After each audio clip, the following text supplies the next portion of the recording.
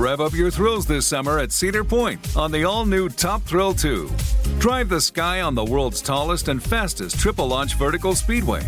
And now, for a limited time, get more Cedar Point fun for less with our limited-time bundle for just $49.99. Get admission, parking, and all-day drinks for one low price. But you better hurry, because this bundle won't last long. Save now at cedarpoint.com. Welcome to Noble Blood, a production of iHeartRadio and Grim and Mild from Aaron Mahnke. Listener discretion advised.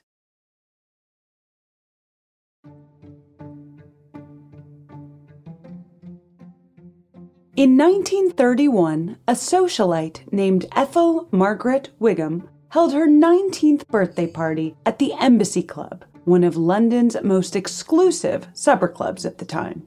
It was the kind of place where film stars and royalty commingled, and Margaret was the center of it all. She was the beautiful, wealthy daughter of a Scottish businessman, and after her coming out as debutante of the year in 1930, she soon became a darling of London society, thanks to her glamorous fashion and her aura of confidence. According to legend, the night of the birthday party, Margaret had an astrologer predict her future. "I see happiness, laughter, much love, but beware, there is danger." "Danger from what?" Margaret asked. "Treachery," the astrologer replied. "You will be betrayed by the people you trust." Flash forward 30 years, and Margaret, then 50 years old and the Duchess of Argyll, arrived at court, wearing a tailored peacoat, mink wrap, and pearl earrings. She was there to begin the divorce proceedings from her second husband, the Duke of Argyll, which would end up being the longest and costliest divorce proceedings British history had ever seen. The couple had met after Margaret's divorce from her first husband, American businessman Charles Sweeney. But it soon became clear that Margaret had found another doomed match. The Duke was filing for divorce from his wife on the grounds of adultery, alleging that Margaret had taken 88 lovers in their time together, a list of lovers that included cabinet ministers, Hollywood actors, and royals. It was a tabloid frenzy, not only thanks to the couple's titles and the breadth of the accusation, but because of the voyeuristic, intimate details that were being made public. Margaret later described her second husband as, quote, "in every essence a Gemini. Gemini people are usually two-faced, aren't they? You should never trust them. Charming and treacherous." The story of the Argyll divorce and the story of Margaret's life are both complicated ones to tell. It's hard to separate the truth from the tabloid narrative, and it's hard to discern what the truth even is at all. Margaret's recountances are filled with contradictions, misrememberings, and, according to some, outright lies. In more recent years, there have been attempts to reframe Britain's view of Margaret with our modern understanding of issues at play, like slut-shaming and ideas about revenge porn. Last year, the BBC aired the drama A Very British Scandal, which sought to paint a more nuanced, insightful portrait of the inner lives of the subjects at the heart of the scandal. But, as you might imagine, television is meant to entertain, and the show still provides all of the sensationalized scandal that you might hope for from its title. Perhaps, in the end, that's the only way you can really do justice to the story of the woman who thought of herself as a sensation. Later in life, Margaret would reflect, quote, "I had wealth, I had good looks. As a young woman, I had been constantly photographed, written about, flattered, admired, included in the 10 best-dressed women in the world list, and mentioned by Cole Porter in the words of his hit song, 'You're the Top.' The top was what I was supposed to be." That last claim is actually only a half-truth. In the original version of his song for the musical Anything Goes, Cole Porter never wrote a line about Margaret.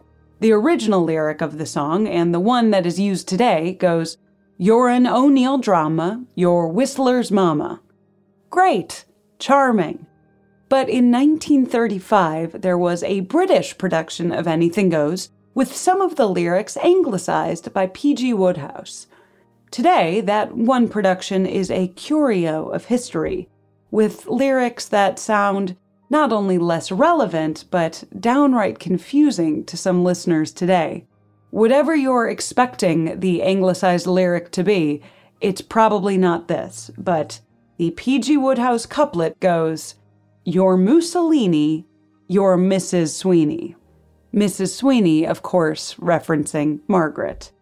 Any person who could share a lyric with Mussolini, where audiences would think, yes, those two people are of the same cultural cachet, certainly deserves our historical examination. Unfortunately, for all of the glamour of Margaret Wingham Sweeney Campbell's life, there was also a twisted undercurrent of pain, and a now all-too-modern story about how tabloid media builds women up just to tear them down.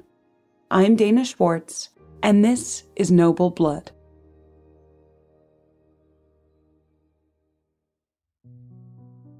Margaret was the only child of George Wingham, the millionaire chairman of the Celanese Corporation, and his wife, Helen.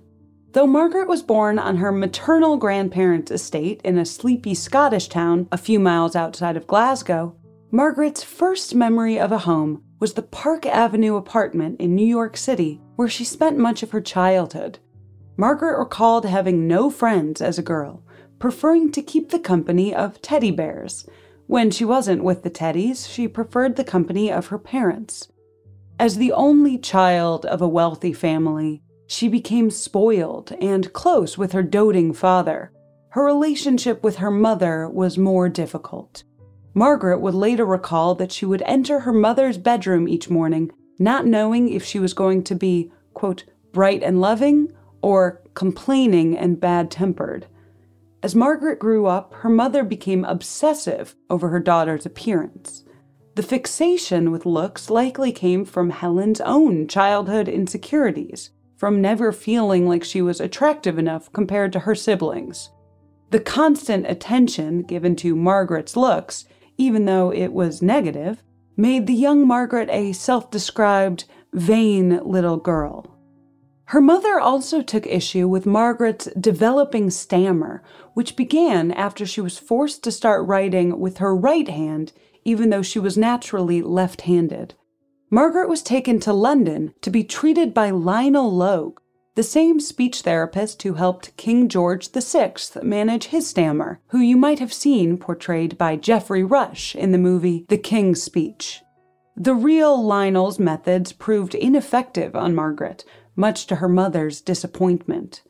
Margaret would later recount her mother telling her, "No matter how pretty you are, Margaret, you will get nowhere in life if you stammer." As Margaret grew older, the effects of a childhood without hearing the word no from her father began to cement in Margaret's personality. She believed that anything could be bought, and she had little respect for authority or for any adults who weren't her parents.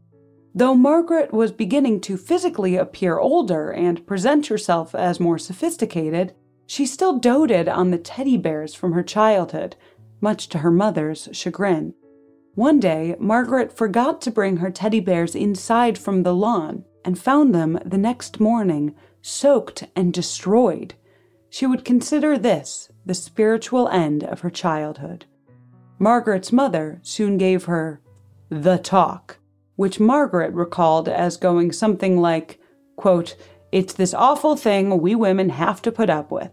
We close our eyes and bear it." Margaret had no desire to hear about this, and the discomfort with the topic of sex stuck with her for some time. Margaret's parents thought she was growing up too fast, and so she was transferred to the Heathfield School, where girls learned academics, played lacrosse, and attended twice-daily prayer. None of that interested Margaret, who detested the school's expectations of conformity. She once retreated from her peers and noted that she had no friends at the school, proclaiming, quote, "I don't like women in a mass. I think they should be individuals. Margaret was brought to and from school every day in a chauffeur-driven Rolls-Royce, which probably provides some indication as to how her fellow students saw her. Margaret felt that the disdain with which the other girls treated her was earned simply because she was much more sophisticated than them. As the car drove away, she shouted, "Bye-bye, girls. Enjoy your hockey and your lacrosse. I'm off to a matinee in London." She was at the school for only 2 months before her family was forced to make a decision. Margaret could live at the school as a boarder, or she'd be forced to leave. So she left and began learning from a governess. During that time, Margaret found her passion for boys. She was surprised to find they liked her speech impediment, seeing it as a vulnerability they could care for, something she described as a cold comfort. When Margaret was 15, her family spent the Easter holiday at Bembridge on the Isle of Wight. It was there she met David Niven, a 17-year-old public school boy and future Oscar-winning actor. Margaret became infatuated and soon lost her virginity to him. Even once she returned home from the vacation, she couldn't stop thinking about David, and she roped a friend into sneaking off to London with her to visit him. An incredibly bold move for a woman, let alone a 15-year-old girl of the time. Her rebellious streak came to a sudden halt when she learned she was pregnant. Her father was furious, and all hell broke loose in the house. This was the 1920s, and teen pregnancy is still taboo today. Margaret underwent a secret abortion, and no one was to speak of the, quote, incident again.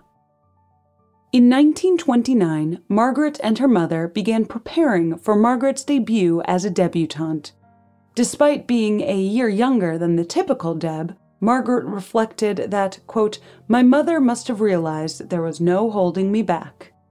On May 1st, 1930, the first day of the London social season, Margaret's coming out party was held. Their bold choice to kick off the season was backed up by an unlimited dress budget. They were determined to make a splash. Margaret's popularity with boys, while recently traumatizing to her family, led her mother to see Margaret in a new light. Margaret was no longer simply the stuttering, plain-looking creature who seemed so foreign to her. The 1930s wave of debutantes favored women like Margaret, bright and bold, fashionable and modern. Quote, the girls of the 1930s not only had good looks, they knew how to dress, and they had far more self-confidence than their predecessors, Margaret would later reflect.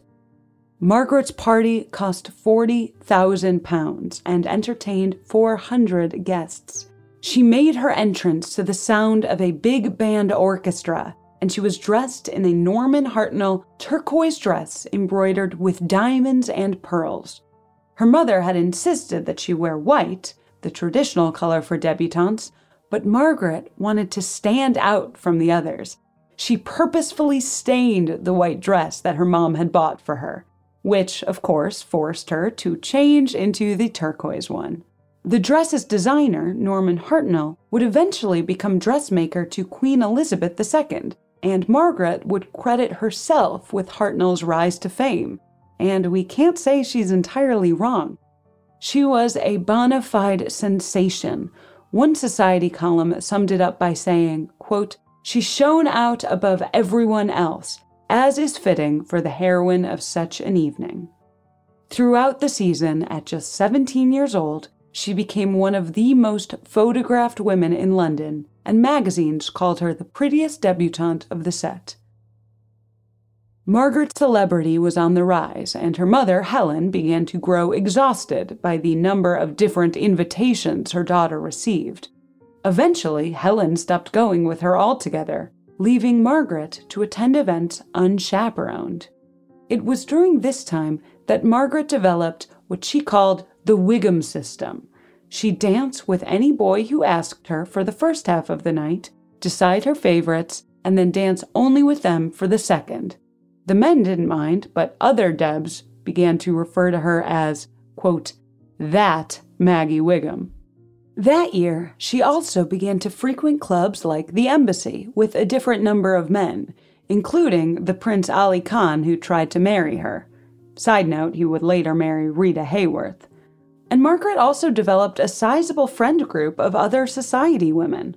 One of the men she would eventually charm was American businessman Charles Sweeney, who claimed to initially dislike her. "I could not stand her," he wrote. "To me, she was a conceited, garrulous show-off, whose company I avoided as much as I could." Their mutual friend groups made encounters unavoidable, and one night, due to them both ending up without a partner, they agreed to be each other's dates to the Embassy Club. Sweeney would write that night changed everything. He, quote, "fell under the spell of Margaret Wigham's charm." After a few more dates, Charles Sweeney unofficially proposed, and she accepted. This meant the world to him, but little to Margaret, who didn't see proposals as real commitments. The proof is in the fact that she soon also became unofficially engaged to their friend, Max Aitken, neither of the men knowing about the engagement she had to the other. Eventually, despite a third, more formal engagement being thrown into the mix, Margaret had begun to see more of Sweeney, who was hurt by her betrayal of multiple engagements, but still harbored feelings. Once Margaret had officially broken off the other engagements, she and Charles Sweeney became officially engaged. The wedding date was set, and her time as, quote, the Wigham, as the press called her, was coming to an end. The wedding was a glamorous affair. So many onlookers and members of the press wanted to see her Hartnell dress, which featured an 18-foot train embroidered with orange blossoms, that surrounding traffic was blocked for 3 hours. The literal traffic-stopping dress was recently displayed at the Victoria and Albert Museum. After the wedding, Margaret would become pregnant, but it would be the first in a series of miscarriages, of which there would be 8 total. During a later pregnancy, Margaret became so ill that the baby had to be delivered stillborn in order to save her life. Margaret fell into a deep depression, both from the loss of the child, but also from Charlie's absence. Despite staying at her side throughout her illness, as she recovered, he would visit her briefly in the hospital each night before heading out to a club. While it would still be a while before their divorce, that dynamic no doubt reaffirmed Margaret's feeling that Charlie Sweeney did not see her for the person she was, that, quote, all he wanted for a wife was a pretty, brainless doll. She tried to be that for the next several years, but as World War II began, their focus was torn away from their personal conflicts, and each contributed in their own way to the war effort. While the couple did eventually have 2 children together, the tears in their marriage were forever evident. Both of them committed adultery, but neither would accept the blame for the dissolution of the relationship. In 1947, the pair officially divorced. Margaret was 34 years old. In the wake of the Second World War, the London social scene was just beginning to return, and Margaret was now ready to return with it. She would find the next major phase of her life beginning, not in London though, but on a train to Paris, where she would be seated across from a tall man with a pointed nose. She'd come to learn that his name was Ian Campbell, and that he would soon be the Duke of Argyll. He already knew who she was. Apparently, over a decade earlier, he had seen Margaret on the staircase of a London nightclub, and he turned to his wife at the time and said, quote, that captivating creature is the woman I'm going to marry someday. Ian Douglas Campbell was penniless but titled. His great-grandfather was the 8th Duke of Argyll, and thanks to the 9th and 10th not having sons, Ian inherited his family's title and home in Inverary Castle from his second cousin. The 11th Duke of Argyll was a bit of a mad academic, and his neglect of the castle in favor of other pursuits saw it fall into ruin. That meant that Ian also inherited the responsibility of restoring the estate. For this, he depended on his wife, Janet, and then his second wife, Louise, both heiresses. Ian himself never worked and was addicted to alcohol, drugs, and gambling. Even before his dukedom, he was in deep debt. Both of his wives would later accuse him of abuse and squandering their money. Years later, his future son-in-law would describe him as, quote, one of the coldest, nastiest men I've ever known. In a wild cameo, that future son-in-law also just happens to be the writer Norman Mailer, who, if you know anything about Norman Mailer, you know that he might have given Ian a run for his money in the bad husband department. But back to Ian and Margaret. When the pair met, they were both recently single, Ian and his wife having separated after the war on the grounds of mutual adultery. I can imagine that pointing out other women he wanted to marry while the two were together didn't help. On that train ride to Paris where they met, Margaret was a sympathetic listener to Ian's struggles, and he to hers. Ian had been a prisoner of war, and he was readjusting to a life of freedom. Both were starved for connection. Margaret invited Ian back to her home as soon as they arrived in London, and there they slept together for the first time. Margaret soon began to pursue Ian with the intention of marriage. Her first husband, Charlie, would later write in his memoir, quote, she had always been intrigued by the idea of becoming a duchess.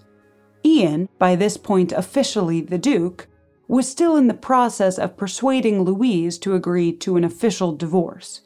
He was thrilled by Margaret's pursuit of him. This time he didn't have to do the work of finding an heiress himself. Their courtship was largely secretive due to his status as technically a married man and hers as a divorcee.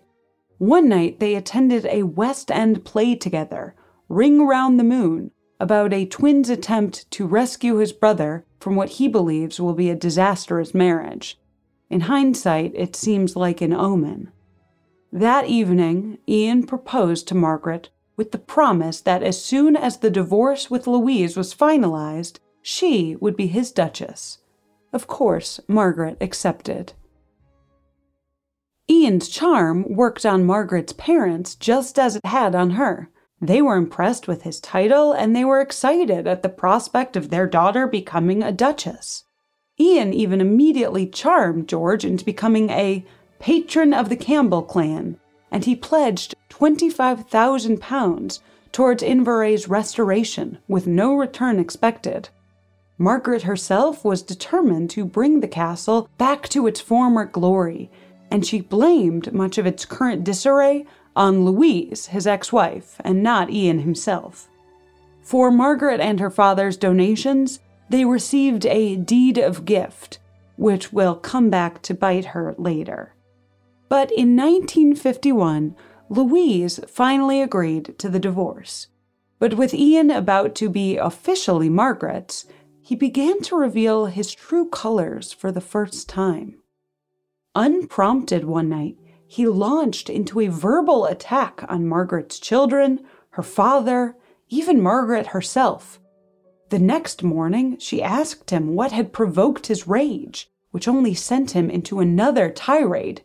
This was just days before their wedding. She felt that it was too late to back out, and she was too ashamed to tell her father, who she knew would tell her to call off the marriage and prioritize her happiness, the advice that he had given her during one of her earlier engagements. Plus, there was the guilt that Margaret felt about the money they had already sunk into Ian's castle. So Margaret wrote it off and went through with the marriage. On the eve of Margaret and Ian's wedding, she received a letter from her ex-husband Charlie, warning her not to marry Ian. Charlie had spoken with Louise, who had told him of Ian's opportunistic scheming and his mistreatment of her and their sons. Charlie Sweeney wrote, quote, I only hope you're not deluding yourself that Campbell is inspired by any great love, because he's not. Margaret ignored this letter, thinking that both Charlie and Louise were jealous, bitter exes. Margaret and Ian were married on March 22, 1951, 6 hours after the divorce with Louise was official. It was a smaller ceremony, a far cry from Margaret's first wedding. This time, she wore a gray chiffon dress with a pussy bow, a feathered hat, and her signature set of pearls. The two honeymooned at Inverary, and she spent the time in workman's overalls, immediately following through on her promise to help restore the castle. Most of Margaret's work was unfruitful. Inverary was beginning to seem like a lost cause. The money she was putting into the castle was also being put towards Ian's debts, which she learned about upon their return to the home. As much as Margaret cared about restoring the castle, she was not suited to life in the countryside, and it was agreed that Margaret would keep her home in London for social visits. As you might have predicted, Ian's character didn't improve after the wedding. He would often get into public altercations, and Margaret spent much of their time together in public apologizing for him. His verbal abuse eventually escalated into physical violence, and during a trip to Jamaica, Margaret remembers an acquaintance having to rush into their room to stop Ian from physically attacking her. Margaret attempted to prevent her husband from drinking so often, hoping to return him to the man she originally knew. She offered to recreate his favorite club, White's, in their home so that he could avoid the party atmosphere, but he bitterly explained that he went to the club to escape her. Ian began to belittle her in front of her friends, and as a result, her stammer started to worsen, which made it difficult for her to speak up for herself. Margaret later wrote that, quote, Ian had a markedly sadistic streak in his character. Things like that were done deliberately to hurt me, and hurt me they always did. I realize now that if I had not given him the satisfaction of knowing this, Ian would have been deprived of much pleasure. Their relationship was complicated by Ian's manipulative nature and Margaret's willingness to make excuses for it. Quote, he toyed with me as a cat plays with a mouse. Every time he sensed that I had come to the end of my tether, he would then choose to become his most agreeable self, ready to do anything to please me. Eventually, after 3 years of marriage, Inverary was ready to open to the public for tours. Ian took his role as Duke seriously and spent his days greeting visitors and leading tours. Margaret was hopeful that he had turned a new leaf, but when the tourist season ended, he reverted right back to his old, cruel ways. Margaret decided to take a trip abroad, and their lives, and eventually homes, became separate. They remained married, but Margaret considered 1956 to be the real turning point for the rest of her life. This is where things take a turn for the soap operatic. The divorce wasn't actually the first legal proceeding that would make the Argylls headlines. That was actually a libel suit against Margaret from Ian's secretary. Yvonne Macpherson was the widow of a man who had been a prisoner of war with Ian, and so their connection between Yvonne and Ian went beyond the typical employer-employee relationship. Yvonne's loyalty to Ian was so apparent that Margaret began to believe that the two were conspiring against her. Margaret's assessment that Ian could do something drastic wasn't entirely out of nowhere. Ian had recently recovered from influenza, but had become addicted to Dronamyl, a drug that was so widely abused in the UK at the time that it's no longer prescribed.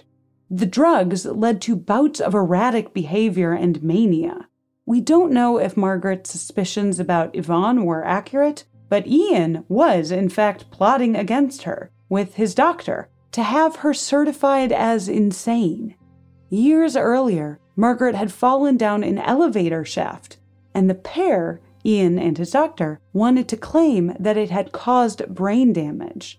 To do so, they needed a note from Margaret's doctor, who had refused and informed her of their plan. Margaret, even having her paranoia validated, continued just to blame her husband's actions on the Drinamill. And so, loyal as ever to her husband, Margaret focused on the belief that Yvonne was the one speaking to the press. She later claimed that the proprietor of the Daily Mail told her that Yvonne was on the books for years, but there's no actual evidence. Margaret was so convinced, in fact, and so determined to prove her case that she sent Ian a fake telegram pretending it was from Yvonne. It read, quote, "Rushing off for 10 days, but all is ready as we planned to tear strips off Margaret financially and otherwise. A million thanks for your love, support, and invaluable information, without which I would be helpless. Happy Easter, and then into battle side by side, Yvonne."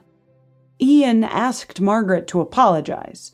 She refused, and soon she received a letter notifying her that Yvonne was suing her for damages. In 1959, Ian and Margaret took a trip to Australia on ducal duty. There, Ian discovered the diary that Margaret had kept for the past 3 years.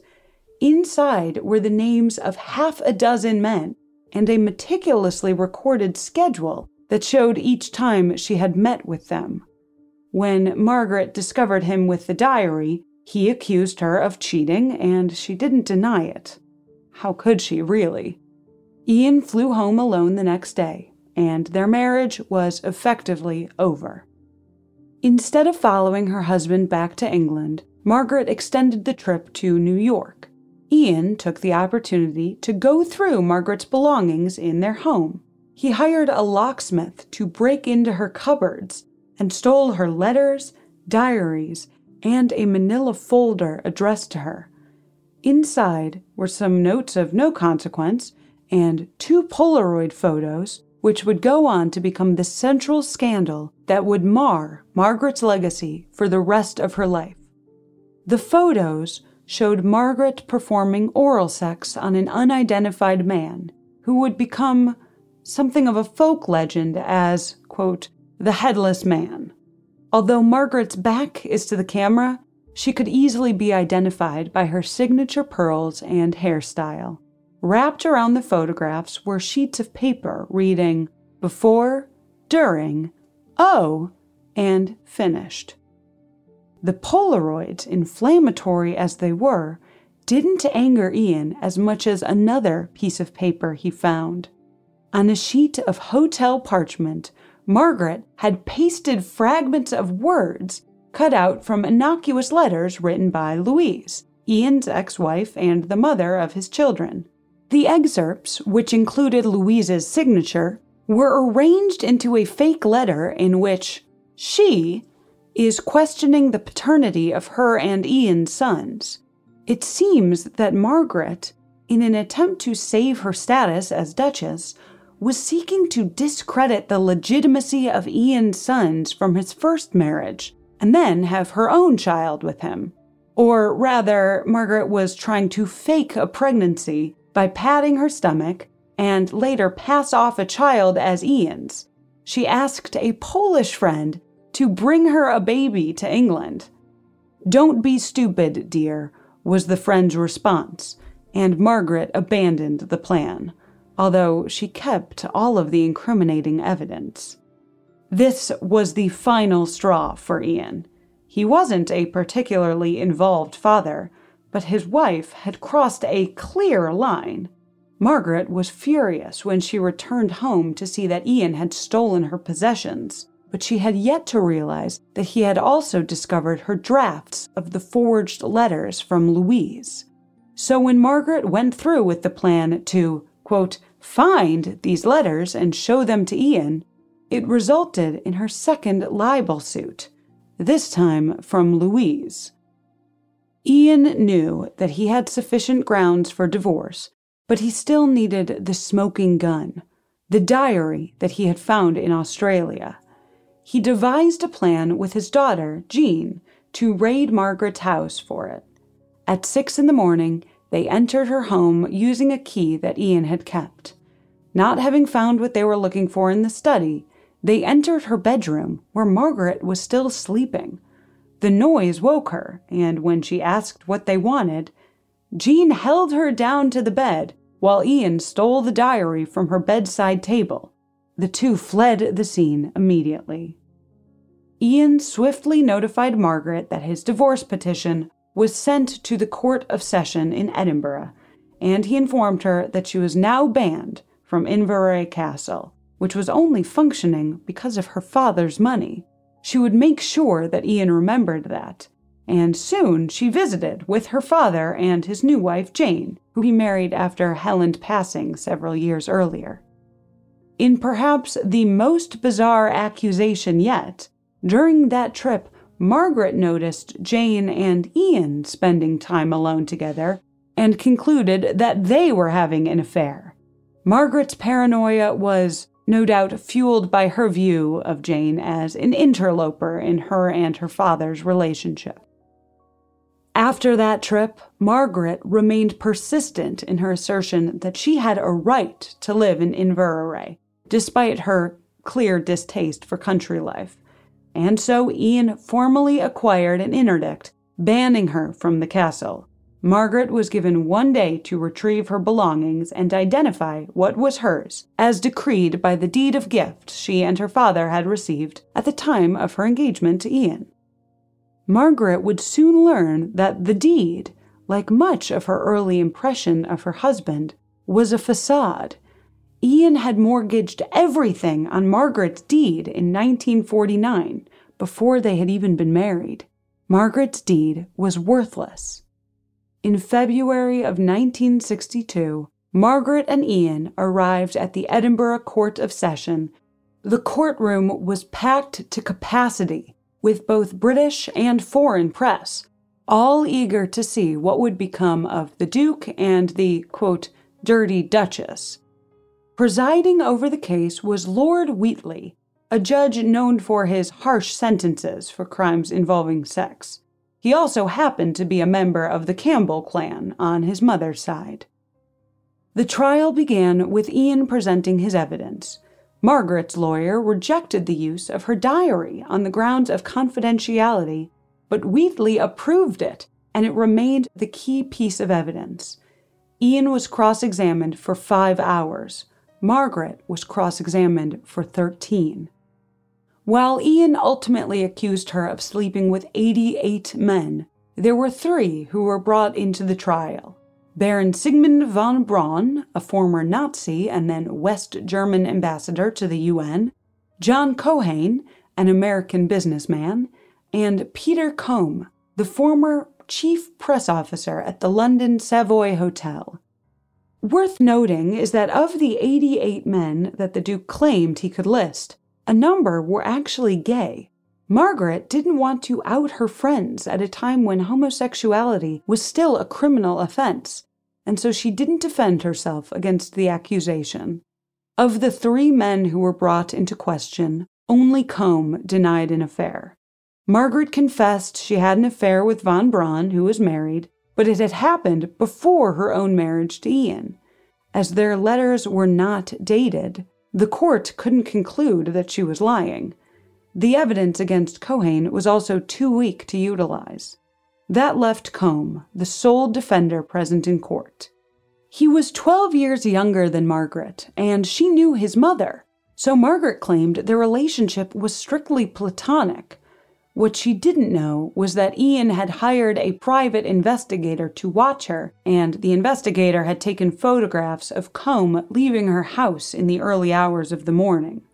Margaret argued that Combe was helping her to take care of her beloved French poodles, but the judge dismissed that claim with the belief that Margaret would have entrusted that task to servants. Having gone through the diaries and the letters, only the Polaroids, those pieces of evidence that would follow Margaret for the rest of her life, remained. Initially, Margaret denied she was the one in the photographs, insisting they were from Ian's pornography collection. Once the court was able to identify that it was, in fact, her, due to the specificity of the necklace and hair, she admitted that yes, it was her, but she claimed the headless man was Ian. This story wasn't bought, but to prove that it wasn't him, Ian underwent a medical examination. It provided a win in court, but a loss in self-esteem. As Margaret's biographer put it, quote, Ian had to live with the humiliation of publicly declaring his lesser dimensions. Margaret never revealed the identity of the headless man, but it has been the topic of speculation for years. Was he a Hollywood actor, politician? The British press debated for years. It even prompted a personal investigation from the Master of Rolls at the time, who came up with a scheme to compare the handwriting of government men he suspected as potential culprits to the handwriting on the captions of the Polaroid.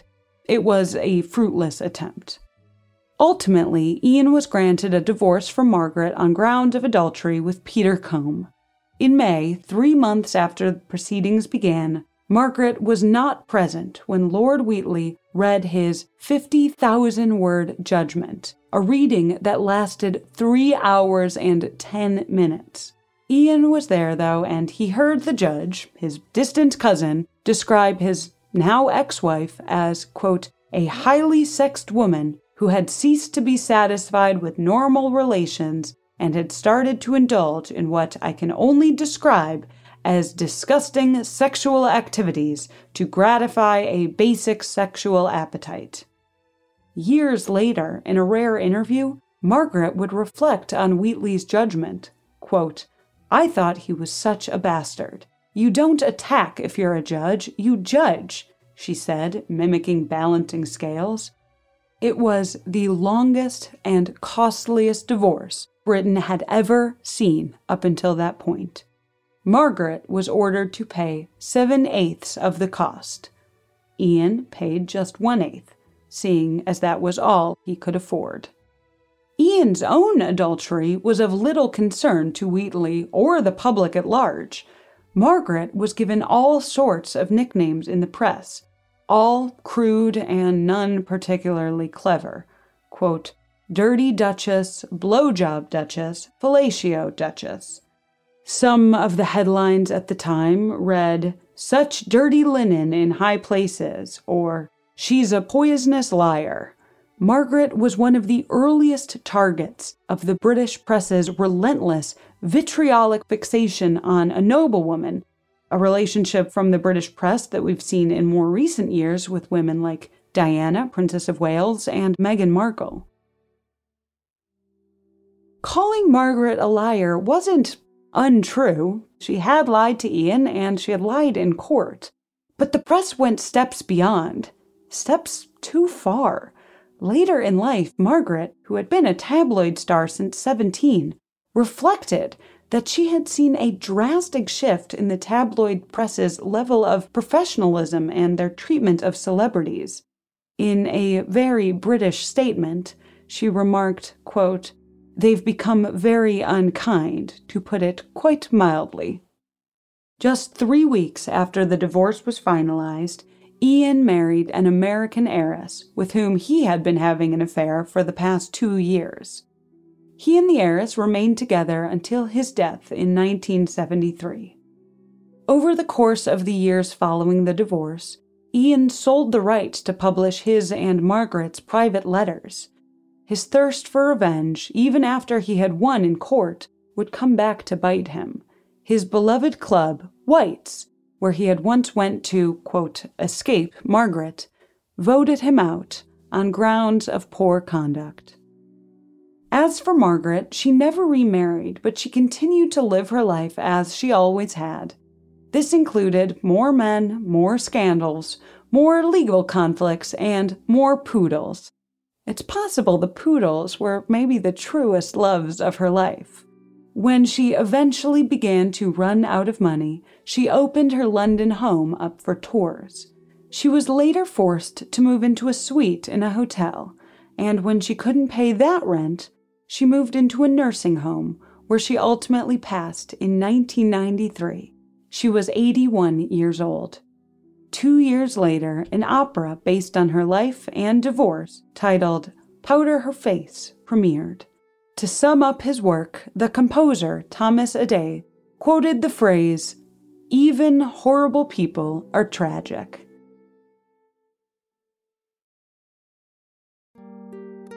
That's the story of the Duchess of Argyll, but stick around to hear Margaret in her own words.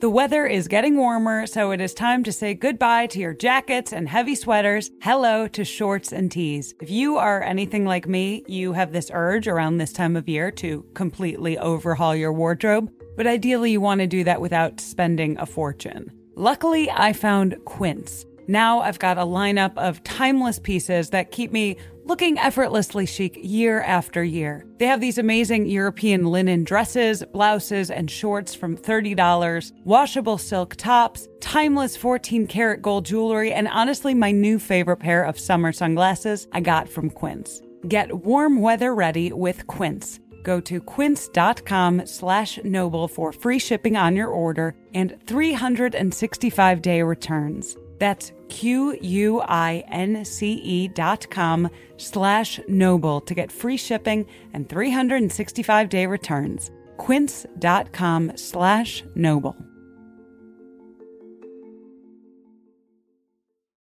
Rev up your thrills this summer at Cedar Point on the all-new Top Thrill 2. Drive the sky on the world's tallest and fastest triple-launch vertical speedway. And now, for a limited time, get more Cedar Point fun for less with our limited-time bundle for just $49.99. Get admission, parking, and all-day drinks for one low price. But you better hurry, because this bundle won't last long. Save now at cedarpoint.com.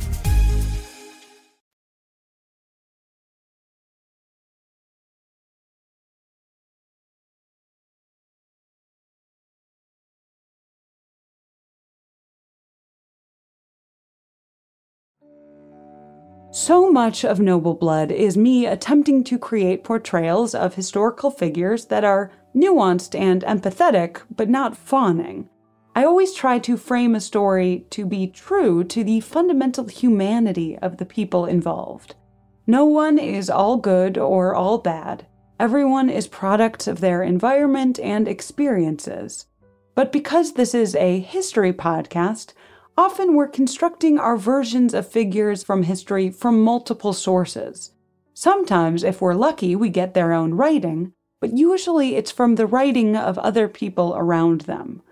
My goal with this podcast is always to give voice to people from the past who maybe we never thought about in nuanced terms. In the case of the Duchess of Argyll, we're afforded a rare gift, her actual voice. Thanks to the BBC archives, you can hear the Duchess actually speaking about her own life and her scandalous divorce.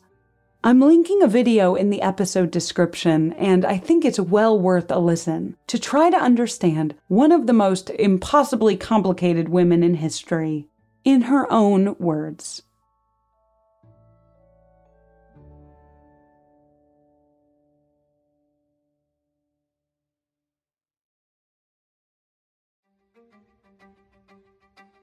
Noble Blood is a production of iHeartRadio and Grim and Mild from Aaron Mahnke. Noble Blood is hosted by me, Dana Schwartz. Additional writing and researching done by Hannah Johnston, Hannah Zwick, Mira Hayward, Courtney Sender, and Lori Goodman. The show is produced by Rima Il-Kayali, with supervising producer Josh Thane and executive producers Aaron Mahnke, Alex Williams, and Matt Frederick. For more podcasts from iHeartRadio, visit the iHeartRadio app, Apple Podcasts, or wherever you listen to your favorite shows.